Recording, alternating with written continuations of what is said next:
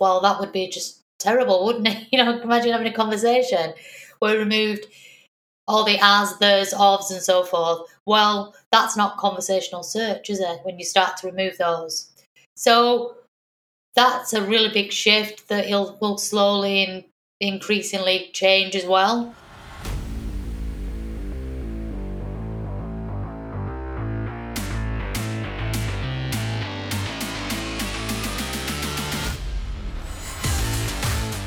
Welcome to the Technical Marketing Handbook, a podcast all about the technical world of digital marketing. Today, our topic is search, and to bring some intelligence to the discussion, we have a special guest, so enjoy the show. Hey there, and welcome back to the Technical Marketing Handbook. I am your host, Simo Ahava, and I'm also the co-founder of Simmer. Since its introduction in 1997, Google search has been a force of nature, shaping the internet and the web in a fundamental way. Google search redefined the concepts of query relevance and search intent by departing from the keyword-based models of its competitors to examining the relationship between the documents that make up the web. There are many components to search, and each has its own idiosyncratic technical marvels running the machines under the hood. First, there are the crawlers, which are programmatic tools designed to follow links, mentions, and manually added page lists to uncover even the most hidden documents of the web. While crawling, they also parse the content, images, audio files, linked documents, and links themselves for metadata and other information about the content. There's the index, which takes the input from crawlers and some other signals and builds a library of metadata for all or nearly all of the content on the web. And then there's the actual search interface which users use. It's not just a text prompt, as many would think, because innovations such as voice search and tools like Google Lens allow users to do conversational searches and multimedia queries as well. The search engine responds to these queries and tries to return the most relevant result for each query. And this is typically the most controversial component of the search engine, as the concept of relevance is hidden behind this opaque ranking algorithm or opaque ranking algorithms that determine which content should be floated to the top of the search results for any given query. Google issues updates to each of these algorithms periodically, and among experts of the field, it always generates some buzz, as the ranking margins for the most efficiently optimized sites are typically very small and brittle. Even a small algorithm change can sway a seemingly untouchable positioning of a web page, resulting in huge losses or, conversely, huge gains of search traffic. Search engine optimization, or SEO, is the discipline traditionally associated with trying to understand this jungle of technical complexity and applying the lessons to the content found via search. Again, traditionally, the purpose has been to float the optimized content to the top of the search engine results page for any given query. However, Google search is becoming less of a monolithic index query machine and more of a conversational partner where the concept of relevance is not something that's fixed, even for a short period of time, but contextualized to the questions that are being asked, to the topicalness of the query, to the person asking the questions, to the virality of the brand, to the buzz on social media, and so forth. It might seem overwhelming to do SEO these days, as the industry itself has become multidisciplinary by nature. Tactics-based SEO, where content is being churned with the sole intent of ranking better, is very clearly on the decline, and SEO has become a discipline adopted not just by marketers, but also front-end developers, PR professionals, information architecture specialists, analysts, and paid media professionals. Search itself is becoming more academic, at least if you follow the latest updates to how the engines work. For example, Google's releases around text transformers, information retrieval, and text corpora read like the syllabus of a linguistics degree. So one has to wonder, what are the skills that an SEO requires in 2021 to understand this complexity? Can you still do a good job by just deploying well-founded technical SEO tactics, or do you need to approach search from a more multidisciplinary, contextualized vantage point? To help me understand this slowly progressing paradigm shift, I'm joined by Dawn Anderson of Bertie. Now, many folks working in digital marketing know Dawn as one of the sharpest minds in SEO, and her thoughtful and thoroughly researched presentations around the more academic concepts underlying modern SEO are always extremely well received. Over the years, Dawn has done an excellent job at demystifying the gap between the operational and academic aspects of search engines, and she's fluent in both the textual as well as the technical aspects of modern SEO. She runs a successful consultancy service called Bertie. The company offers services in digital strategy, technical SEO, mobile SEO, local SEO, website audits, e-commerce, and more. She's one of the folks you absolutely must follow on Twitter and SlideShare, and I'm so happy I got the chance to sit down and talk with a domain expert of her caliber. And we'll get to the interview in just a bit after these words from our sponsor. Are you a marketing or a data professional looking to skill up? Take a look at the online courses Simmer has to offer at teamsimmer.com. The courses are completely self-paced, and your enrollment will grant you lifetime access to the material, including any updates. Go to teamsimmer.com and use the coupon code HANDBOOK to get 10% off your course purchase. That's teamsimmer.com.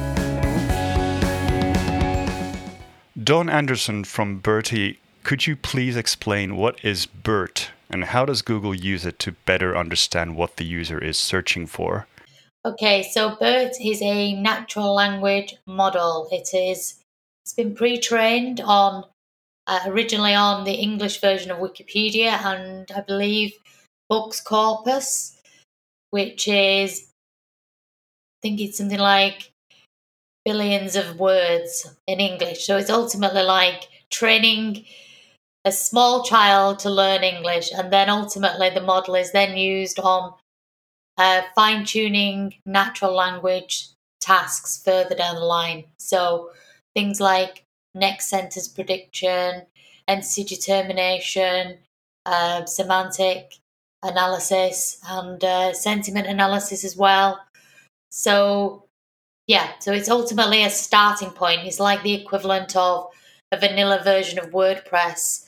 Very few people use the WordPress out of the box, so they fine-tune it and make it their own. So researchers take BERT, this huge pre-trained model, and then train and fine-tune a model for other use. So how is search engines using it? Well, they're probably using it in the second or later stages of ranking. What does that mean? Not a lot of people talk about the various stages of ranking.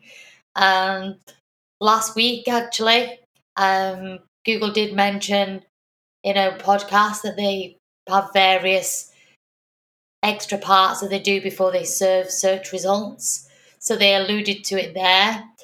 But ultimately, something like Google BERT, which is machine learning and very expensive, wouldn't be used on the initial fetch of search results when things are quite obvious. Is something relevant or isn't it? But it would probably be used to fine-tune that top heap of results to make sure it meets very specific queries. So it's for nuance and granularity and natural understanding on possibly more conversational queries. Is it something that SEOs would optimize for? Is it something you need to keep top of mind when you're auditing or creating content? Is it something that happens intentionally behind the scenes that you're not even supposed to kind of think about it when you're doing your work as an SEO? So ultimately, in the past, we've had to do lots of content which was quite keywordy. Yep. And humans searched in a keyword-esque way because they didn't expect the search engine to understand the natural flow of conversation or the natural flow of sentences and phrases. So it's almost now the opposite of that. We need to really try to focus on being natural in the way that we create content. But we also need to be mindful that even with BERT, it's not perfect. And we still need to stay on focus.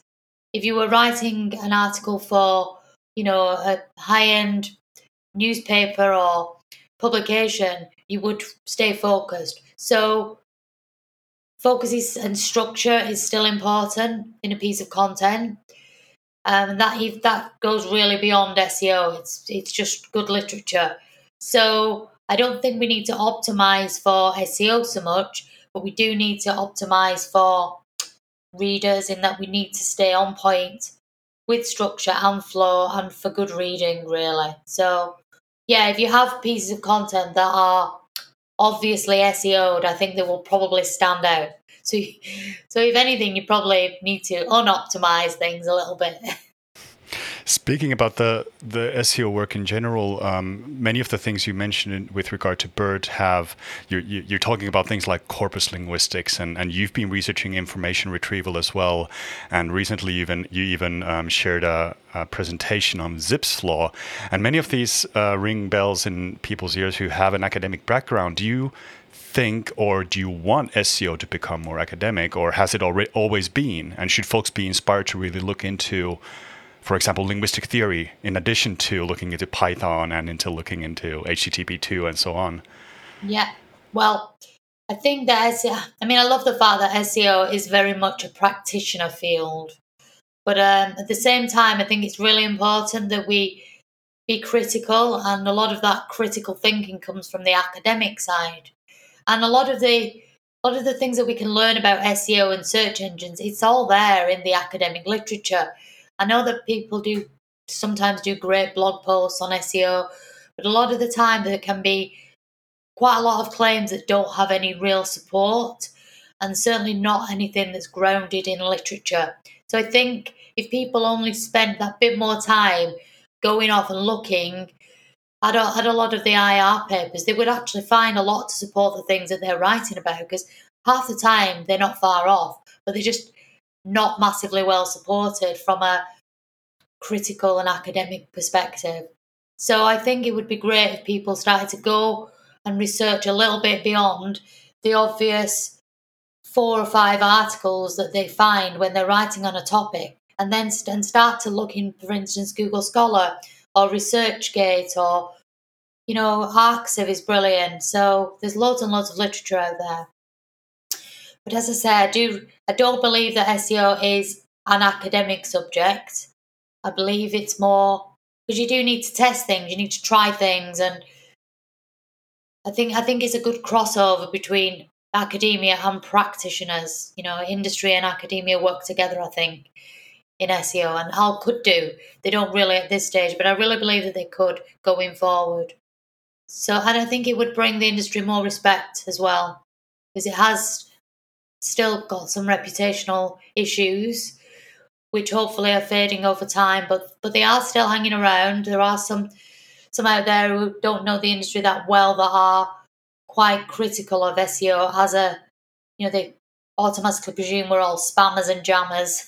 So, and that's obviously not true. I have to ask a naive question, because it's been a while since I've had to work in SEO, but is SEO still for many just kind of a bunch of tactics to deploy? Like, is it still possible to trick search engines, or has it ever been? Maybe that's a misconception as well. But are there things like super low-hanging fruit that anybody could do and then kind of claim that we now fixed the SEO on this side from a tactical point of view? I think SEO has to be much more strategic overall, particularly as you start to work on larger sites. And sites with moving parts as well. Everything's constantly changing. Search is much more dynamic. There's a huge temporal element to search now. We see this with things like, query intent shift, where all the search results change when you get towards Black Friday. All the results tend to be much more transactional and so forth. So I think you can't work in search around small tactics. You have to take a really broad look, and you have to look at how SEO is fits in with all the other channels as well, all the other signals, because search engines are everywhere. people are everywhere. Humans are on their phones. Search is, to a large extent, becoming ubiquitous. It's on our Google. I better not say the word, actually, because I've got one of those devices in my house, and I've got several, and every time I say the word, it kind of trips in, and we really don't want that. But the point is, people have those devices in their houses. They have their phones constantly with them. We have all the other devices and so forth as well. So I think small tactics are not very effective for long periods of time. You have to really understand the audience, particularly with things like BERT. And, and I'm not sure whether you'll have read this, but 2018, Google published a post talking about the next 20 years of search and saying it will be much more around 3 fundamental shifts. One was the move from answering questions to helping people with journeys. Well, that's because people have jobs to do, and that's the whole point of search. People don't search with an objective to go and search. They go and look for information because they have jobs and tasks that they want to complete. But that can take some time. So, for instance, you're booking a holiday. It could take you, how many searches might that take before you actually book that holiday? Lots and lots of them over a period of time. So that's one of the shifts. The other was a shift from queries to queryless. Now, again, that implies knowing the audience, knowing the user unbelievably well. These small tactics don't work when you start to think of search as being a long-term, everywhere approach. So I think those are the winning approaches. You have to meet all the information needs in a variety of ways for a specific audience or audiences. So, yeah. On that note, when you already mentioned that these keyword jamming and different things are not efficient, and when you look at queries themselves and what people are searching for or inferring that with these different tools, have you seen what is the big shift? Because I again, anecdotally, I still fall into the trend of just looking for keywords because I don't trust that Google understands me when I do a conversational search. But at the same time, voice search has been a thing that's been popularized over the years, and that is obviously a conversational medium. So do you see that Google's predictions are coming true? Are people actually shifting the way they are searching, or is it just something that Google hopes people will do, but it might not actually reflect on reality? I think things are definitely changing, particularly as the next generations are coming through that are, they're native searchers, they're native conversational searchers. So they haven't had the years where we didn't trust search engines would return a good set of results. They didn't have to think about their queries or do the old-fashioned styles of searching.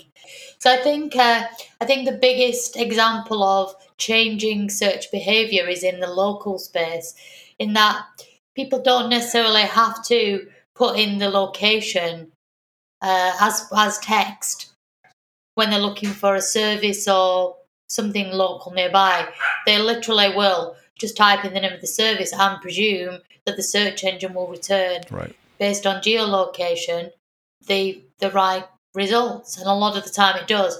And we know as well the shift to near me was massive. Queries that include near me, again, that's the user trusting the search engine to know where they are. So I think these shifts are happening. The piece that Google published, changing search for the next 20 years, that's a long-term plan. So it's not going to be an immediate shift anyway. Things will just slowly change, So I think, other areas where I've seen big changes have been when you start to see similar concepts return in search results. Synonyms, more and more synonyms of each other. And obviously something like Google BERT starts to include stop words, whereas historically search engines used to strip out all these ands, there's, ofs, and so forth. And that does relate as well to, you mentioned Zipf and distribution, because the vast majority of words don't have any real value. Yeah, the But when you stop words are the most frequent ones. Yeah, exactly. Like there is the most used word in the English language. And only a small amount of words actually do add value. If we follow Pareto, it's probably 20%, but it's the long tail, if you like.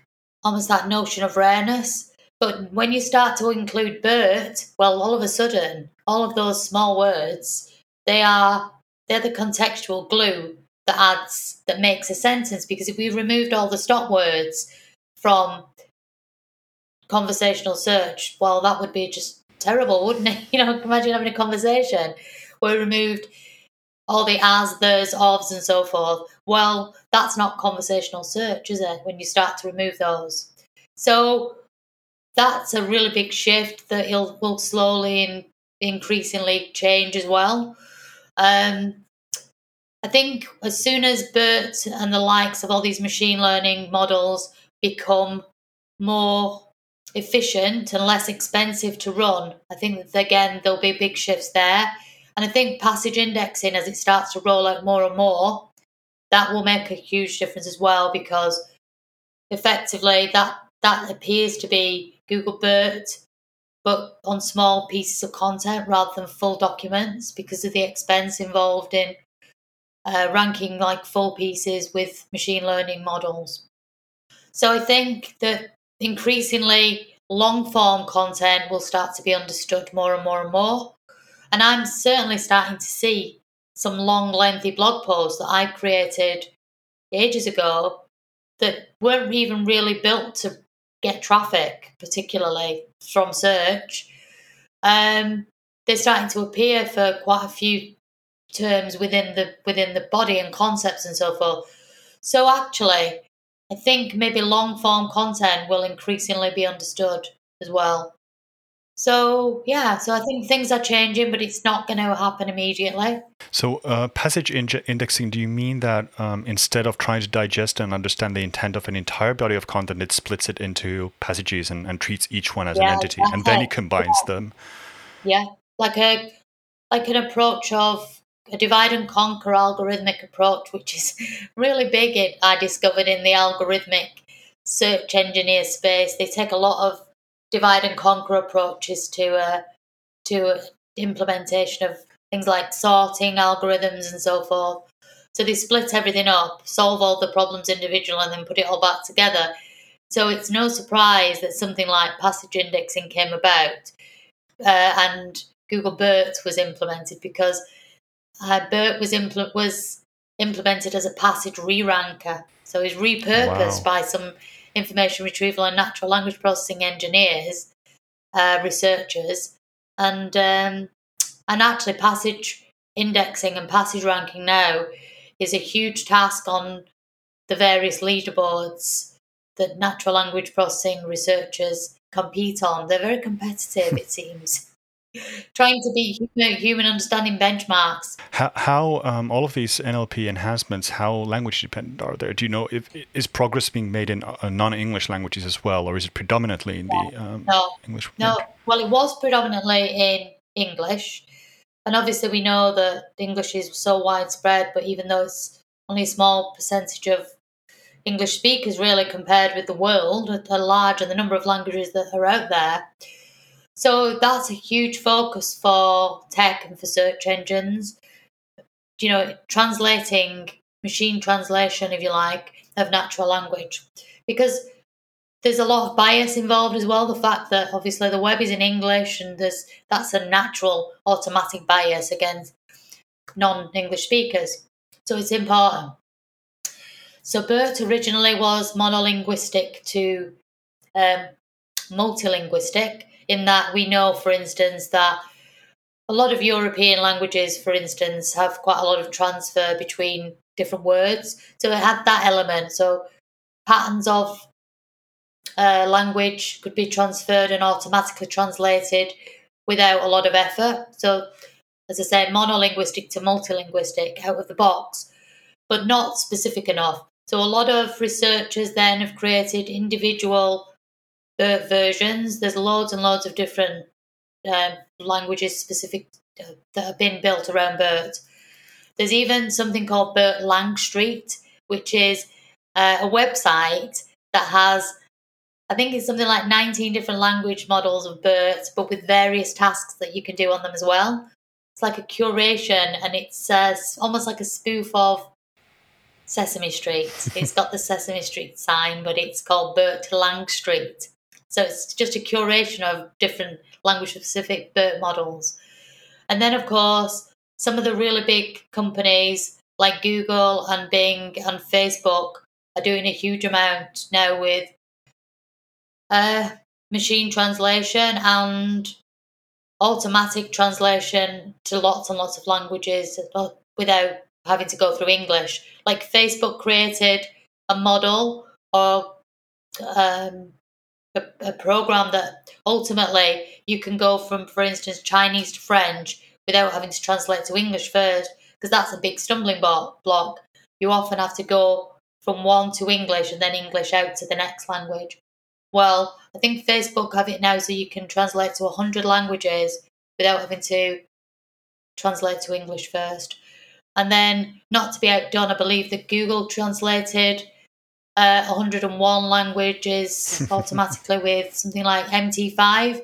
T5 is similar to BERT but much bigger, trained on the Common Crawl. So the Common Crawl is obviously petabytes of years of the web stored in an archive, which anybody can access, and which is much more natural than Wikipedia, because, as we know, Wikipedia is incredibly structured, not natural, conversational. It's not like the web, which is very natural.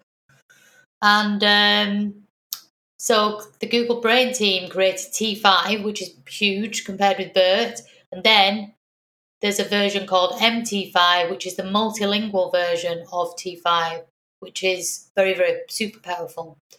So, yeah, so internationalization is really, really high on the agenda by the looks of it.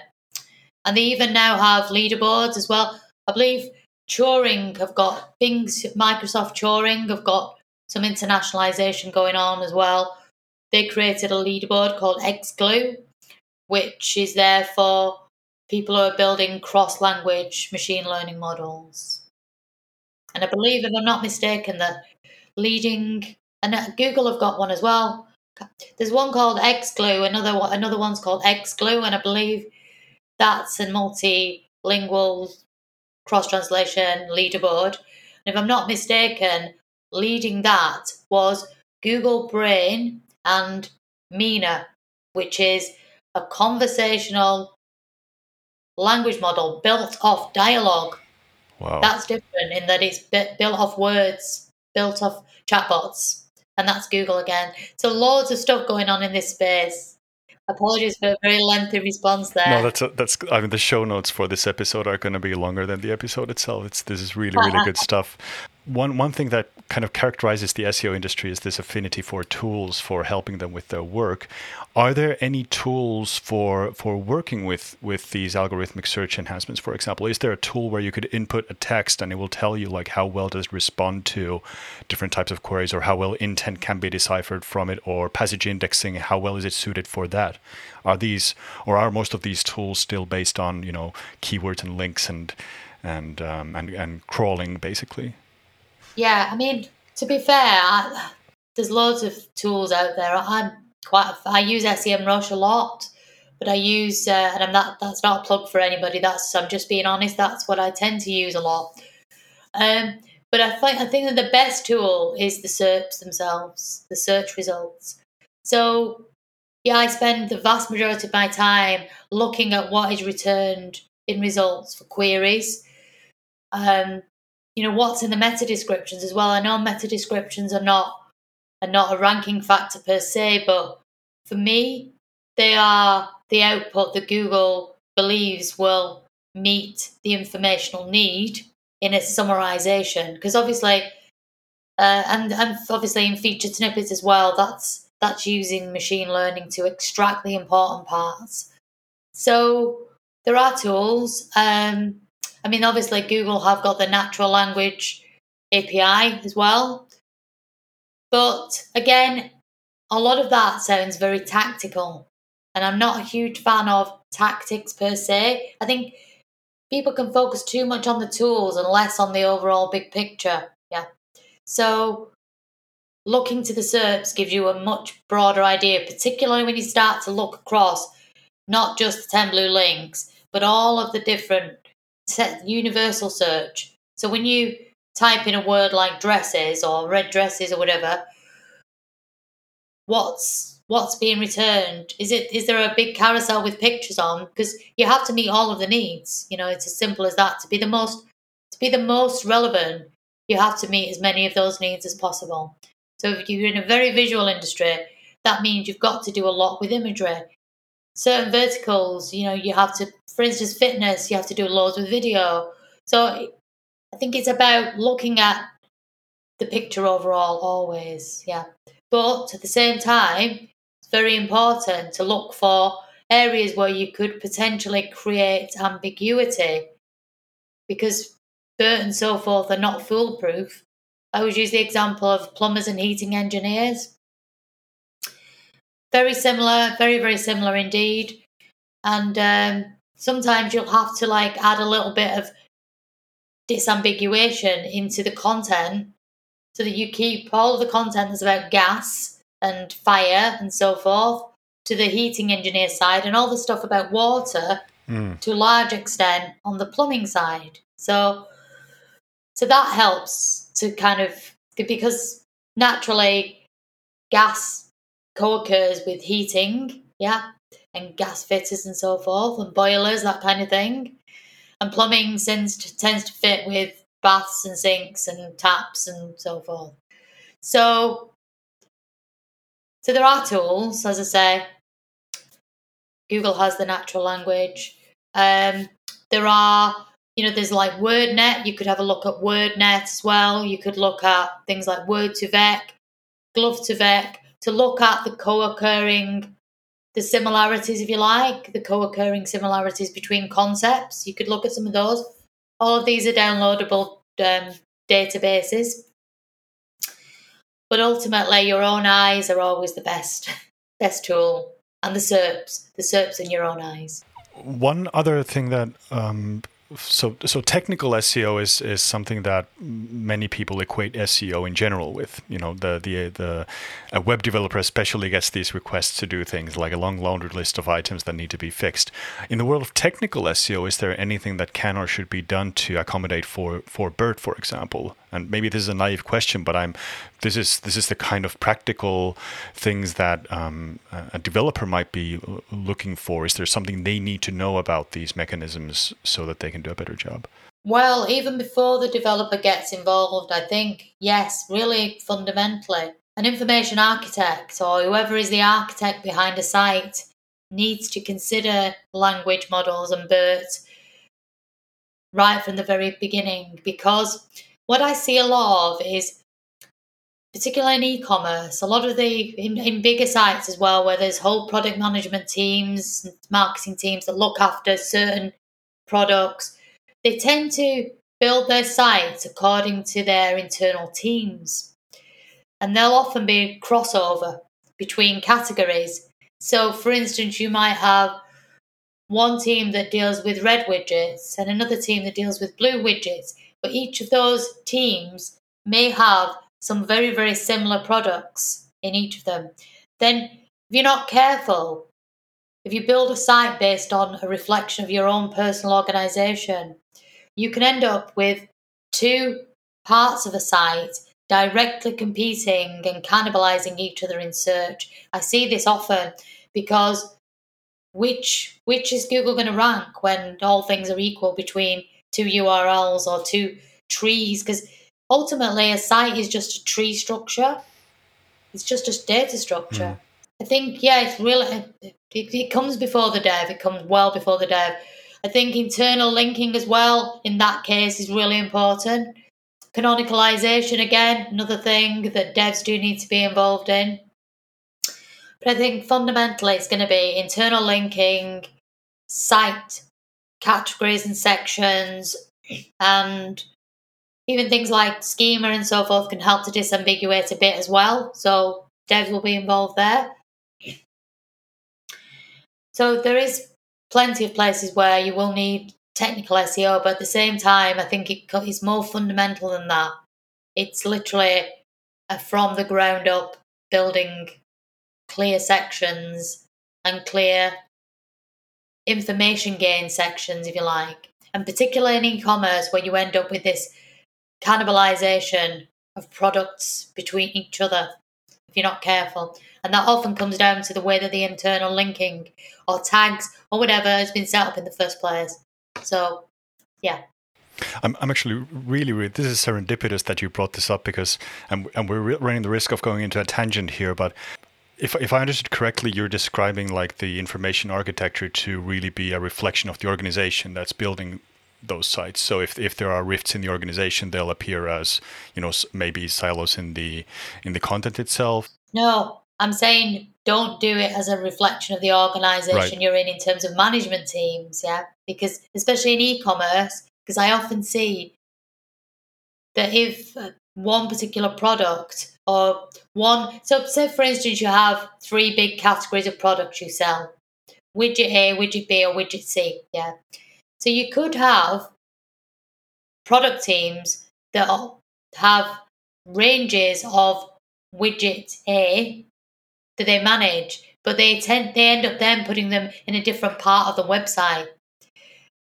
So you end up with a scenario where a search engine, you almost screw up your categories and subcategories from a topical and categorical perspective, i.e. you build the site based on how you would search within your organization to find who managed something rather than how a human outside would look for it. So it's really hard to explain, but I believe you should build a site like you would organize a library. Categories, subcategories around well-known concepts, not around organizational teams, product teams. And I see a lot of that with big companies. Yeah, I think we're looking in the same direction because, so what I'm describing is a situation where, like the way to fix this would obviously be to have people communicate and to have a coherent strategy in the organization itself, which is super difficult to do in many of the organizations we work with because they're built into silos and they have matrix hierarchies and they're rooted in these principles. So how do you see, as a consultant, do you see organizations are becoming more mature in this sense? Do you think that SEO could even be a unifying thing because it really does require all these different parts of the organization to pull together to build a coherent content strategy, for example? Yeah, I do. I really believe that, I believe it could be a very unifying overall because otherwise you tend to be competing with yourself if you're not careful with these different sections and different teams creating content that ultimately is you're literally in a leapfrog with yourself in search. And especially as well if you end up with teams that manage multiple websites but within the same organization. But again, if they are selling similar things, semantically similar, and search engines 100% realize that they are part of the same group, organization, you're almost like pulling yourself back because you're dividing the relevance between your own URLs. So I think it's really important that people pull together. Teams unify, communication needs to be really strong, especially as we need to meet all these different types of informational needs as well. So social needs to work with SEO. PPC 100% needs to provide the learnings, particularly on things like high-ranking terms that for which you've not quite reached there as an SEO or as the SEO's not in the top 5. PPC can certainly learn what converts and so forth. So I think really it's more about just the flow down of information and traversal of information between the whole organization. Within SEO itself, so now we were talking about different parts of the organization, and that makes obviously a lot of sense. And I think it's, for someone with an analytics background, I completely subscribe to that. Data is always going to be patchy if the organization building those data sets doesn't work together. But What about within SEO? There are obviously these different ways of doing SEO and different specializations. There's technical SEO, there's content creation, there's link building, PR, all this academic stuff that you've been talking about. In 2021, are they all still working towards the same goals, or is it possible to actually create mechanisms that defeat each other's work if there's competing? Could these disciplines compete against each other and kind of defeat the purpose? Yeah, I think particularly in the content side of things, you can end up just churning content out for the sake of churning content out and trying to cover. I still see people trying to cover every single query with a different page. Now, it's almost like they're trying to do it just to keep themselves in a job, or just because, you can never have enough content. Well, that's just not true, because actually you only need so much content to meet these informational needs. And if you're not careful, you can end up with 5, 6, 7, 8, 9, 10 pages, all just sharing relevance for some really decent queries, but not actually getting very far individually. So I think a lot of that comes down to, if you've got lots of content writers as well, all just researching the same keywords, coming up with different titles for the same thing, if they're not careful. So I think they definitely need to speak more. Content teams need to totally and utterly have a good plan, not create content just for the sake of it. Be collaborative, perhaps work on creating different sections of amazing hero content rather than trying to spit out these 2, 3, 4, 500 word pieces that are just not that valuable. They could create something super amazing, or a really epic series that is joined up. I think that there's almost emerging a little bit of conflict between the aspects of SEO as well now that needs to be gone. You have technical SEOs that kind of believe that it's all where it's at. Technical SEO is all that matters. Content writers that believe, I saw an article years ago called "Technical SEO is Makeup," and the technical SEO industry went crazy. But everything just needs to ultimately work together. I think as the industry matures, it's bound to start to fragment a little bit, in that there will become increasing need for specialization, because very few people can do all of the things. And if they can do all of the things, they're probably better off becoming T-shaped anyway, so they focus on one thing and collaborate really well with everybody else. It is hard to keep everything together, but I think it's fundamental for success, and that whole strategic approach, rather than ending up with just loads of little tactics that really you're just treading water and not progressing at all. And sometimes going against yourself. Right. Because I've seen that as well. The more content they create, the less well they do sometimes, because they don't actually create content that meets a purpose and build upon these hero pieces. On the topic of content creation,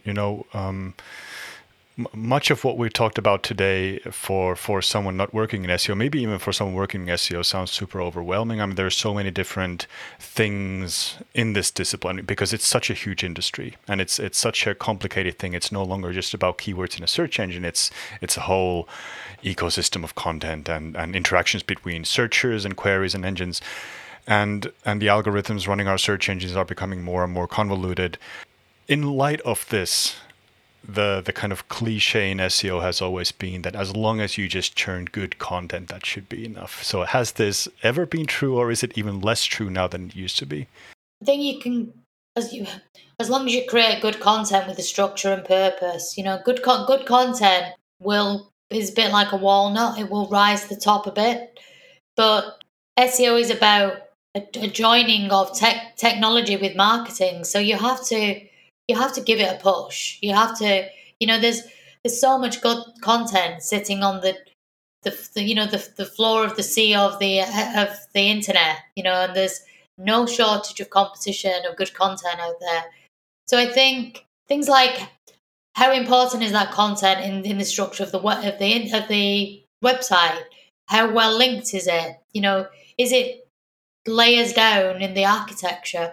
So that's SEO, but that is SEO in collaboration with information architecture, and SEO in collaboration with development, web developers, and making sure, for instance, that articles are, there's an area of a site, for instance, that's listed articles by popularity. So if something is truly a great piece of content, it resurfaces over and over again and doesn't end up just being descending into the bottom of the archive somewhere. So I don't believe good content will do it on its own. Great content won't do it on its own. When you go and tell people about it via social channels, etc., so there's a collaboration again with social, then naturally maybe may get some links, and then it's a kind of a reciprocal popularity begins to build. So no, it can't do it on its own. It needs more buzz. It needs buzz. It needs the buzz from social. It needs the buzz from SEO.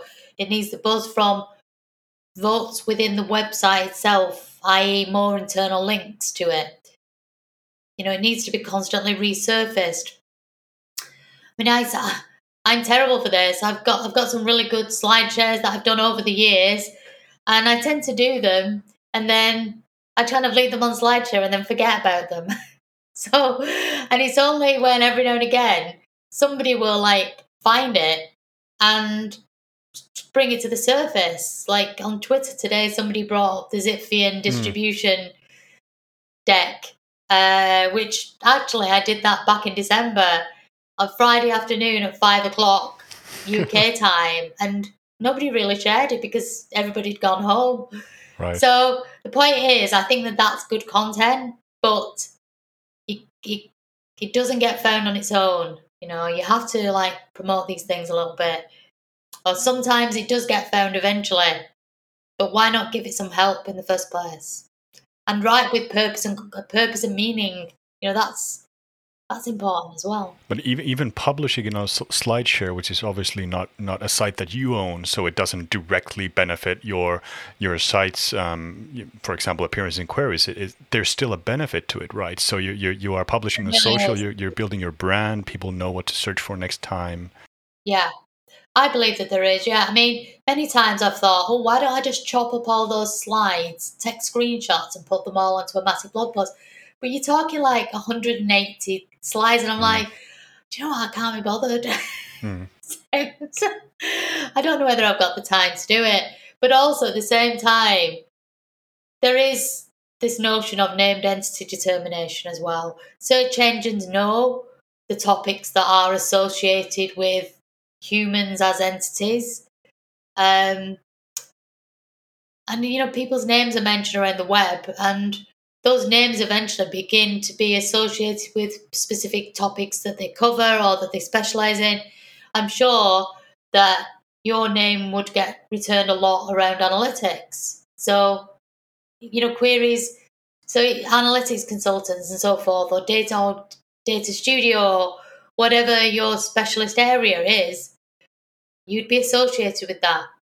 And I know that I get quite a bit of traffic for things around crawling and so forth, because I've done talks on them. They're often on SlideShare, or they're on decks that are associated with conferences or blog posts that I've done on, search engine land.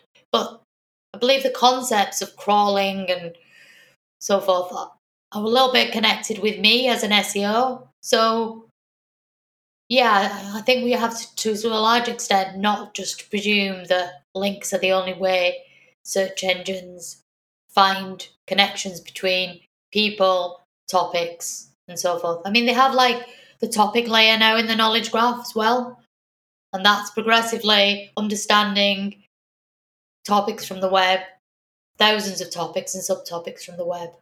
And that is a big driver of the search for the next 20 years that they mentioned. So yeah, I really do believe that there's benefit from putting things on SlideShare. And this is a fairly normal marketing paradigm in a way that you're not only concerned with a single digital property you're using, like a website, but you're concerned about your authority and your brand as a whole. And it's maybe SEO is often kind of becomes fairly introverted, where you're only focused on the website and only on the website's rankings on those pages, and you kind of lose sight of the fact that it's not just about that site, but the phenomena surrounding that site, the authorities who represent that site and who build that site. Exactly. And bear in mind as well that I think links are important. They are important. It's where the web is built. But I think there is a tendency still to be a little bit of a linkaholic in the SEO world, thinking that links are all that matter. But it's just simply not the case. We've had a lot of changes over the years with, search engines using Learning to Rank, for instance, which doesn't necessarily even use the likes of PageRank particularly. Or we don't know for sure, but Learning to Rank is machine learning ranking rather than just basing it on who's got the most links and so forth. Yeah, and I think it is important to be aware that the web is a web of data as well as a web of document, and increasingly ontologies are being built of people, things, and so forth. So I think it's important not to just focus on one website, but all of the things, everything, everywhere. I think this kind of new age philosophy is a great way to start wrapping things up with you. I do have one more little thought experiment to challenge your brain on this day, and I'm now going to give you omnipotent powers for to do whatever you want, but specifically if you could change any aspect of how search engines work or how search works at the snap of your fingers with regard to what you think would be best for users doing the searches and also maybe for sites providing the content, what would you do and why? Wow. Well, I'm really excited to see the likes of Google Mum that they talked about, which is where you're going on a trip and you've been on a trip climbing a mountain and you're going on another trip climbing another mountain. The search engine automatically knows what searches you need. You don't have to do the searches. Almost search becomes like a recommender system, and that's the direction. If I had superpowers, I would move things forward 20 years to where that is in fulfillment. Because I don't get great enjoyment out of searching in a search engine. I'd love it to be like Netflix or Spotify, obviously taking into consideration privacy and so forth. But I'd love to be at that point where now the search engine knows exactly what I need and recommends things for me. So yeah, I'm looking forward to that happening. I'll probably be retired by then. So skip ahead 20 years of birthing pains of this glorious future and just get it here today. Exactly. Yeah, kind of. Yeah.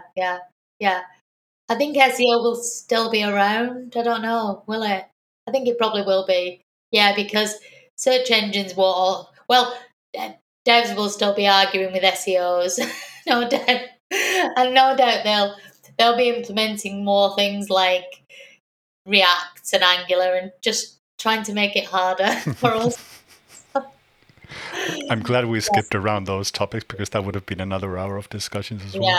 Yeah, sorry. Dawn, thank you so much for making the time for this podcast. This has been a fascinating talk. And like I said, the show notes are going to be complicated for this, but for good cause. This is a very very complicated, but from the sounds of it, a very, very important topic. Understanding not only how the search engine works, but how companies can prepare for it and what things look like in 20 years, optimizing not just for the website, but for the complicated network of information out there in general. Yeah, exactly that. Thank you very much. All right. Bye-bye. Bye. Thank you again, Dawn Anderson. Hopefully this has been as informative and educational for you as it was for me. We'll be back in 2 weeks with another episode and another interview. Until then, take care, stay safe, and enjoy the world of technical digital marketing.